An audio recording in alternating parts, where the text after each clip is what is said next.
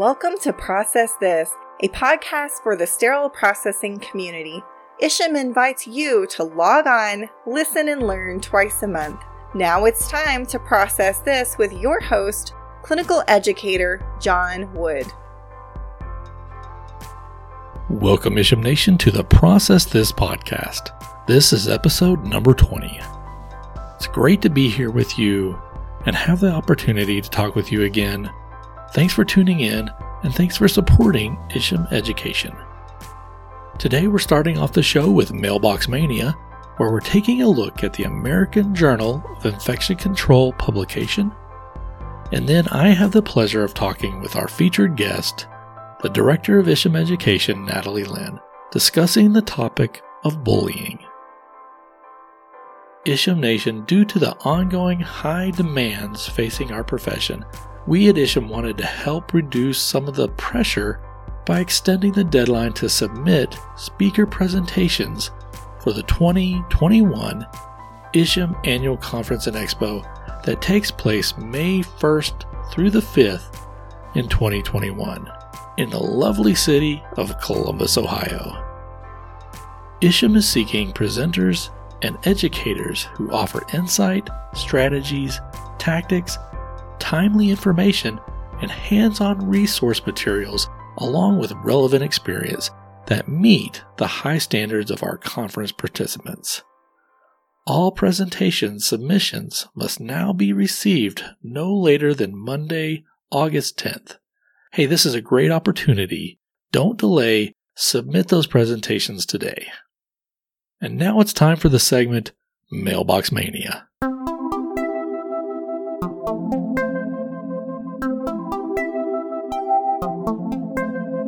Today in Mailbox Mania, we're taking a look at the July 2020 Volume 48, Number 7, American Journal of Infection Control, or some of you may know it as the AJIC publication. Our first article is titled Washer Disinfector and Alkaline Detergent Efficacy Against C. diff on Plastic Bedpans. Now the background for this article: C. diff is a major cause of infectious antibiotic-resistant diarrhea or C. diff spores that are shed in patient stool, are hardy and difficult to kill. Bedpans are often used by patients with C. diff infections and require proper handling and cleaning or disposal to prevent the transmission of C. diff spores and other infectious organisms into the environment. Now, disposable bedpans are often used for convenience, which has consequences from an environmental sustainability perspective. Now, this study evaluates the ability for a washer disinfector device to efficaciously clean and disinfect C. diff spores and E. coli from bedpans for sanitary reuse. Now, a commercially available washer disinfector device was evaluated for both the efficacy and thermal disinfection against C. diff spores and E. coli using one disinfection cycle per test. Bedpans were not rinsed or dumped prior to placement in the washer disinfectant. Bedpans were then sampled using swabs, and then microorganisms were eluted from the swabs and a log kill was calculated. Now, the findings for this article: the average log kill for C. diff spores was 3.99 and a little bit less than 7.69 for E. coli. The thermal disinfection results showed an average kill log of 4.31 for C. diff and less than 7.23 for E. coli. Now, the conclusions drawn from this article were that the washer disinfector was efficacious against both C. difficile spores and E. coli when used according to the manufacturer's instructions for use, which suggested that it is a viable alternative to disposable bedpan waste management. Now, if you're looking for this article, you can find this article on the AJIC website, or you can befriend an infection preventionist who can get you this publication. Okay, I've waited long enough, and so if you've been listening, maybe you picked up on some red flags, but when I was reading this article, I picked up some definite red flags.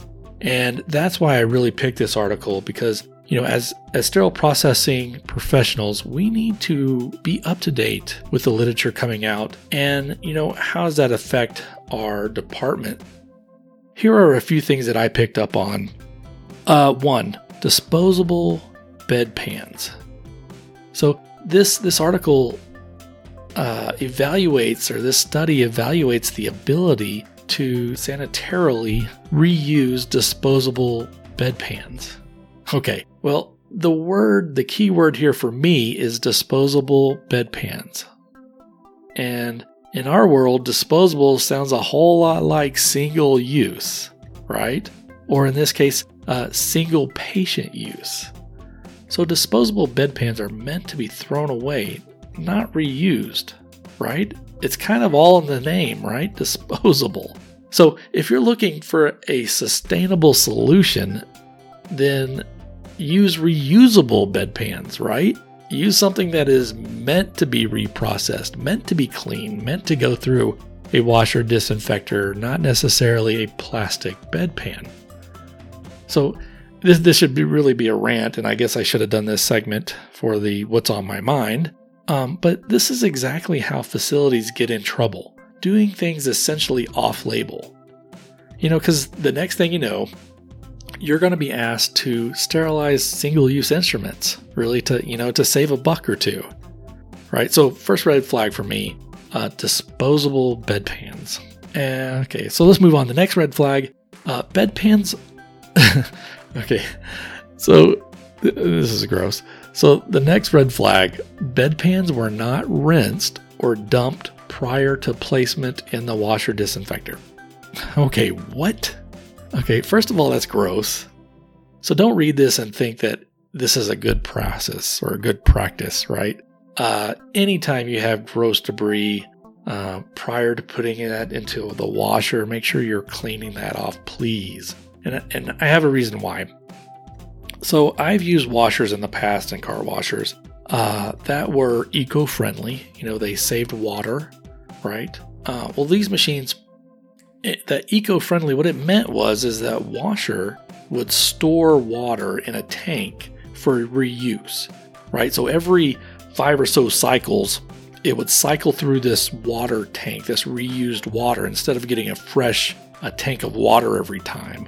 So let's think about this. If you have one of these type of washers, right, and you're not rinsing off your gross debris, right, you're just dumping it right into the washer, man, you are potentially going to have floating material around in that load.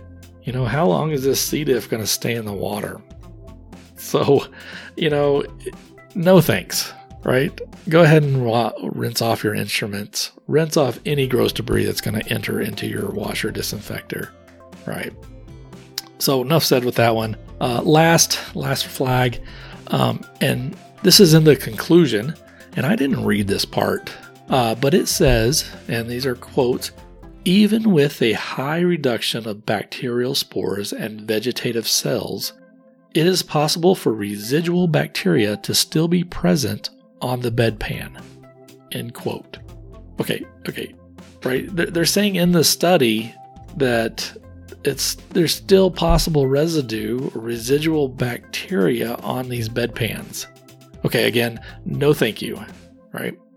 So I'm not really sure what the cost of a plastic bedpan is, but I think I have, some reservations about this process in this study. And I would really be interested to see what the cost of labor and the cost to process a plastic bedpan would be, as opposed to just throwing that bedpan away.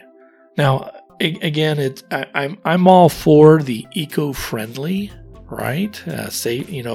Conserving our environment and reducing waste. But I think a better alternative here would be to purchase a reusable bedpan that is designed for that purpose if you're going to go that route. Right? Again, I'd like to see the cost of the plastic bedpans. I'd like to see the cost of labor and the processing.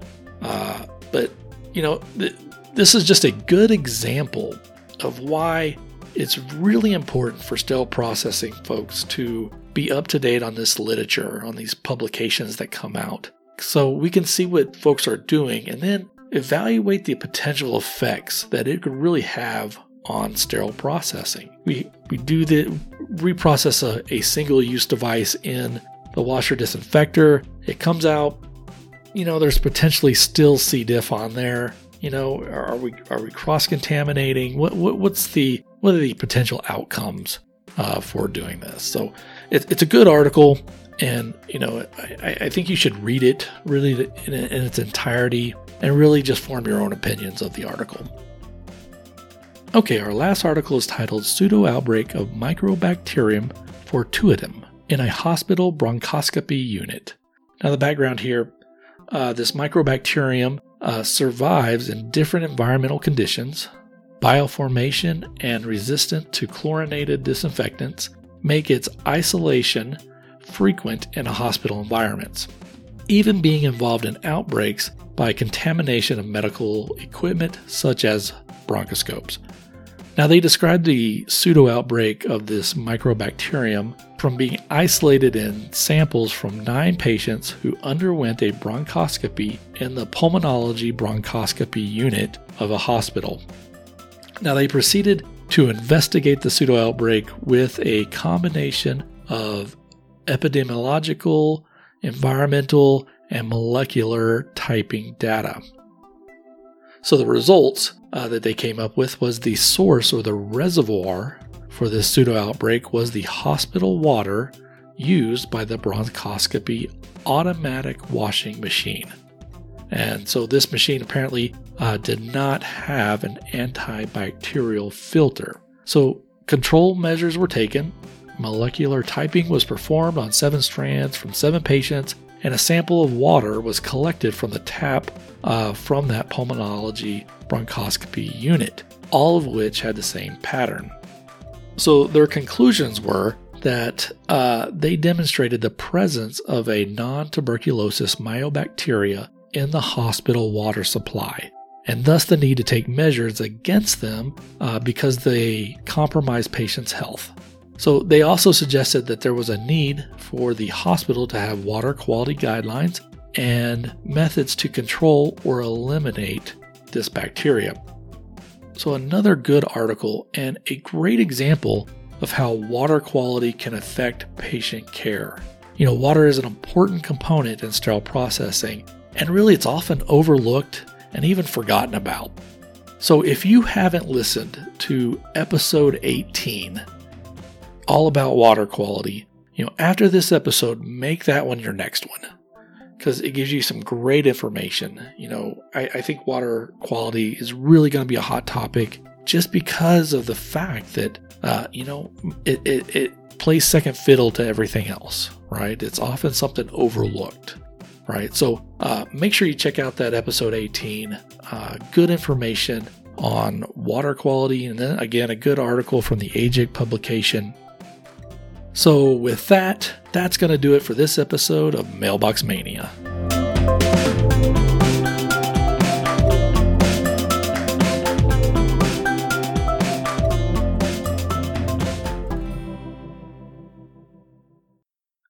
My guest today needs no introduction.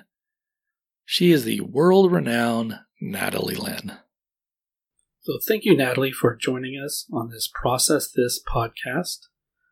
In the past few years, you've presented many programs on department culture and bullying. What made you choose that focus? John, to be honest, it was an accident. We were looking for some balance in our program for our 2016 annual conference, and we realized we had never touched on that topic, and we thought, well, here's a topic we haven't talked about. We know there's some bullying going on in the workplace. It may be an issue, so we went ahead, put it on the program, and I chose to be the presenter for that program. I can tell you, I was shocked. All of the education group was shocked at the response to that program. Immediately after the program, I had people in the hallway in tears telling me their bullying stories. I had people emailing me after the meeting. I had requests to come out to other hospitals and other chapters to talk about it. And So in 2018, we repeated it. We did another program on bullying, and the very same thing happened. Since then, we have had many programs requests on the topic of bullying. In fact, it's become our most requested program. How common is bullying in the workplace? Well, I think when we think of bullying, we think of the playground bully. We think of bullying in school, that grade school, middle school, high school, and we don't really think about the workplace, but it's obviously very common. And I did some research into it, and I found that it's not just sterile processing. It's happening everywhere. It's happening in the healthcare facility at all levels, and it's happening in other industries as well. So it really is a big problem. So does bullying in healthcare, the workplace, really impact patient care? Oh, I think it impacts patient care much more than people realize. First of all, it takes our mind off what we're there to do. We're there to put instruments and case cards out that are defect-free, that are perfect. But if you're worrying about what someone is going to say to you, or what someone has said to someone else, or if you're worrying about the culture of your department, your mind isn't on your work. So I think that's the first place that we see it. I think that in some bullying situations, employees may be hesitant to ask questions because they're afraid they're going to be made fun of. I think that bullying increases turnover in departments. So we're in a constant training phase because we're losing people, we're hiring someone new, and we can never build people up to the skill level where they need to be. So from your experience, what makes people bully others? I think if I knew the answer, I could probably sell it and make millions of dollars. But I do think, and I've seen that there are several factors. For some, it may be an anger issue. They may have stress or frustration, and they may just have anger issues where they take that out on the people around them. I think it can just be, I'll say what my grandmother used to say, just plain meanness. But I think in other cases, there are other reasons that people bully. I think it could be a misplaced sense of humor. Some people use sarcasm as humor, and it can cut down other people. It can cut down their coworkers. So I think that it can be that. Bullying is a learned behavior. Many times people who bully, they saw that in other situations, whether it was when they were growing up or when they were in another job or whatever. And so they learned that behavior. And I think that not everyone realizes that they're bullying. I think some people think they're being funny. Some people don't see it as hurtful because they really don't mean it to be hurtful. But it is, and it does damage to a department. So there's many reasons. But what I want to say is that there is no reason that's acceptable. It's never okay to hurt someone else that you work with. How does someone know if they are in a bully situation? I think you feel it. And I think that sometimes you feel it before you can identify what it is. I want to share a story. One of the people that was at one of the bullying presentations sent me an email a few months after, and we had talked, and I hope we'll talk today about some things you can do to react to bullying if you're in that situation. But that person sent me an email and said, "You may not remember me. I talked to you after your session.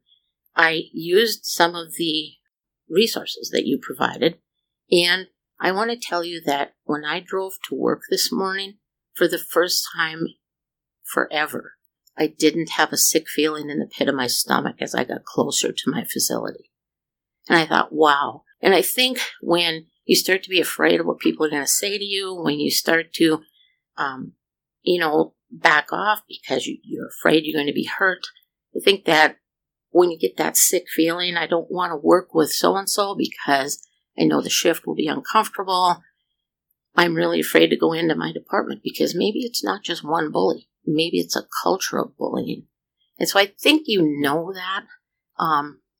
We have to, go on the other side of that too. And I just need to say, you're not being bullied if your boss says to you, you made a mistake in this instrument set and we need to change it. Now, if they're telling you that you're stupid and worthless and that you're going to be fired for that, that's probably bullying. But, we have to take it with a grain of salt. We're always going to get constructive criticism. We're always going to have areas that we can grow, but there's a way to do it positively and there's a way to do it that crosses into bullying.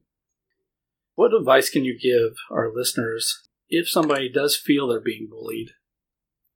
The first thing I would do is I would suggest that you talk to your manager. And don't just say, I feel bullied, but bring in examples. In this situation, this was said.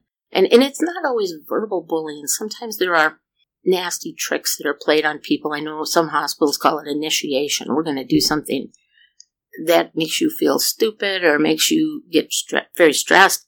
And haha, it's really funny, but it's not. And so if you can go to your manager and say, this is what's happening. And these are the situations. This is what has happened in these situations. And then take their guidance, because they should be the one that helps lead you through that bullying process. Don't hold it inside. Do not hold it inside, because that's when people start calling in sick. That's when people start lashing out because they are feeling hurt. They're feeling cornered. They don't see an end to it. That's when people quit. People just walk out the door and they give up all that they've learned and all that they have done. Perhaps they give up their seniority in their facility because they just can't take it. So talk to someone. Don't just hold it inside. What advice can you give if someone were witnessing bullying in their department? This is a hard one, and it is critical because it doesn't fall on the manager, who oftentimes is somewhere else in a meeting or doing other things. This should be a department culture issue, and no one should feel good about letting that happen. So I do a presentation, and the question I ask towards the end of it is, if someone was hitting someone in your department, would you step in to stop that? And everybody says, of course I would do that. Mm-hmm. If someone is hurting someone with words, if someone's hurting them with deeds, would you not step in to stop that? Now, you don't want to get into a big mess yourself, but perhaps if you see it starting, you can just, say to the person that's doing it, that maybe wasn't the kindest thing to say to Natalie, and I think maybe you hurt her feelings, and kind of call them on it so that they know they may not even realize that they're being, that they're doing something that's bullying.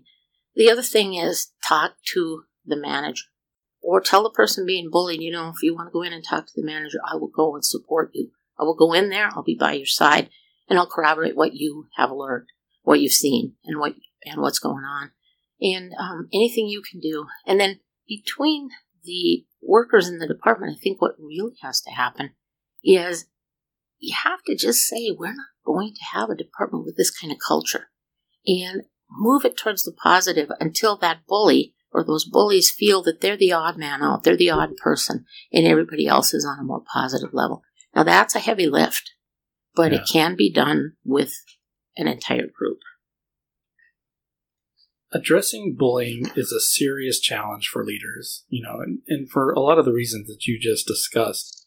What should a leader do if they are aware of a bullying situation?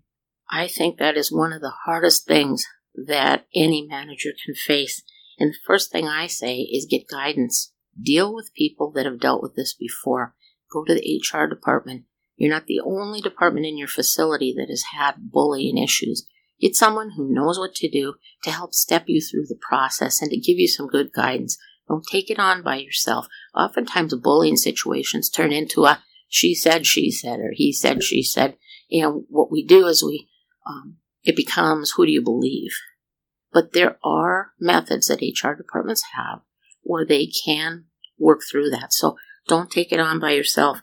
And the other thing I would say to managers that are out there that are maybe facing bullying, or maybe they're not facing bullying and they don't want to start, is take some really concrete steps to prevent it. We are great in sterile processing to make all kinds of protocols and all kinds of policies and procedures, and we've got a rule for everything. I mean, it's just the way it is in our department. But do we have rules for behaviors? Do we set behavioral expectations? Sometimes we just assume that everyone that comes to work in our department will understand professional conduct, and that isn't true. And as I mentioned before, sometimes they don't even know they've crossed that line. Mm-hmm. So if you can sit down and create behavioral expectations, What's acceptable? What's not acceptable? What language is acceptable? How should you deal with it if somebody says something that hurts your feelings, that sets you up to a situation where you feel stupid and you feel like you're not supported? What is the process for that? And how can you tell when you've crossed that line? And I think that a lot of behavioral expectations can be measured. People say, behavior can't be measured. I don't agree with that. Language can be measured. To some degree, tone can be measured. Certainly, when someone is set up to make a mistake or to be made to look foolish, those types of things can be measured.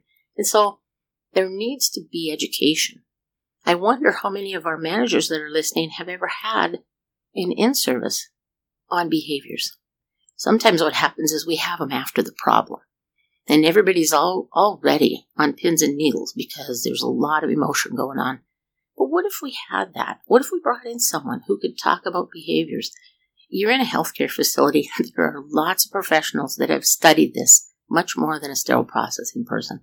Can you get someone to come in? Can you get the HR to come in and talk about the kind of culture that you want to have? The problems if the culture isn't maintained, and then how you can make sure the culture stays at a level where everyone feels supported, everyone feels safe, and everyone feels like they are part of a group, a work group. Because this is the part that really, really is frustrating for me, is that so many times when I visit hospitals, and I've certainly worked in enough hospitals in my life, and what I see is that departments want good coworkers. They want to work together. They don't want to be short-staffed. They want to have a fun, happy place where everybody's cohesive. And then they walk into their department and they do tons of things that create the opposite. And so you have to work to earn it, to earn that kind of a culture. And so it has to be a group buy-in. There has to be a standard set, but then people need to say, no, you know what? I don't want to work in a place that's stressful. I don't want to work in a place where people come to work with a knot in their stomach because they're nervous about what might be said or done to them. And I think that when people start to see that we can make it better, most people will want to move in that direction. Now, I want to caution one more thing. I know I'm going on about this topic, John, but I have a lot of passion about this, because the other thing I want to caution is that not everybody is going to look at that and say, I want the same culture. Some people will say, I didn't realize that was hurtful. I'm going to back off. They may not say it out loud, but they're thinking that. They're thinking there are situations where I probably behaved inappropriately and it might hurt a coworker. So that's a good thing, and that's a salvageable relationship. But you oftentimes will run into a coworker who just does not want to change. And you'll get that excuse. It's just the way I am. It's just who I am. And that's not acceptable. And that's when the managers need to, with the help of their HR department, work through either making that employee comply with the behavioral expectations or allowing that employee to find a different work group to work in, because it's not acceptable for anyone to behave like that. Yes, I definitely agree. So last question. Can you give our listeners some resources that are available to help them when they're trying to tackle a bullying situation? I absolutely can. And there are so many books on bullying. There are so many online resources that are appropriate. And don't click off a resource just because it says it's for junior high or elementary school playground bullying, because you might find you're on a playground when you go to your SPD department. There are times when you got to wonder. But there are some good resources out there. And one thing I think it's important is the Joint Commission does not think bullying is acceptable. They consider it not acceptable in the healthcare setting. They have some great resources on their webpage. Go to thejointcommission.org and just do a search for bullying, and there's some great resource. And I think you'll be surprised to find that there are also some very interesting ways to deal with bullying, and they don't mince any words. And so maybe that may be a start for a manager to get that information. Maybe you want to run over that at a staff meeting. You want to post it on the bulletin board, whatever. If you have email for all your staff, send it out in a link. But there is some good information. Another place that does not want to see bullying in the workplace is OSHA. I've talked about Joint Commission, our accrediting agency. Most of us have Joint Commission accreditation. And I'm talking about government. I'm talking about government regulations. So if you go to OSHA.gov, again, type in bullying. And they're a little broader in that because they talk about bullying in the workplace. They don't get down into hospitals as much, but a lot of the information is excellent. And then there is a website that I really found a lot of good information on. It's called stopbullying.gov. And if you go to stopbullying.gov, again, it's everything from how to recognize the situation, different steps you can take, different things you can do to educate people around you. And again, don't be frightened because some of it is about school-age bullying, but there's a lot that applies, and they also do talk about bullying in the workplace.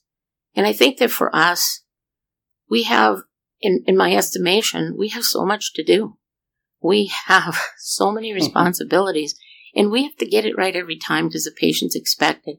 And I think Joint Commission stepping out and saying bullying is not acceptable just shows us they're behind us. They understand that it impacts the patient. So for me, that's all I need is to know that it's happening in other places and it's not acceptable. So I guess I would say to the listeners to go to stopbullying.gov, check out the OSHA website, go to the Joint Commission website, do a search for bullying, and there's a lot of really helpful information. And I'm just giving a few because it's a short podcast, but there are other books, there are other podcasts that deal with bullying. There are certainly different videos and things like that. And again, as a manager, you may want to look at what you can do to help educate your staff. The only thing I know is that it's common, it shouldn't be, it's got to be fixed, and we've got to find ways to deal with it. Oh, that's great. Yeah, it's definitely a difficult topic, depending on what side you're on, whether you're managing a bullying situation, or if you yourself are in a bullying situation. So thank you for the great information. Thank you for taking your time to talk about this subject with our listeners. Well, thank you, John.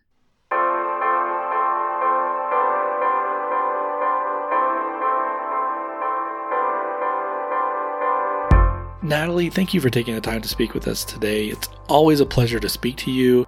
And you know, bullying is a real thing.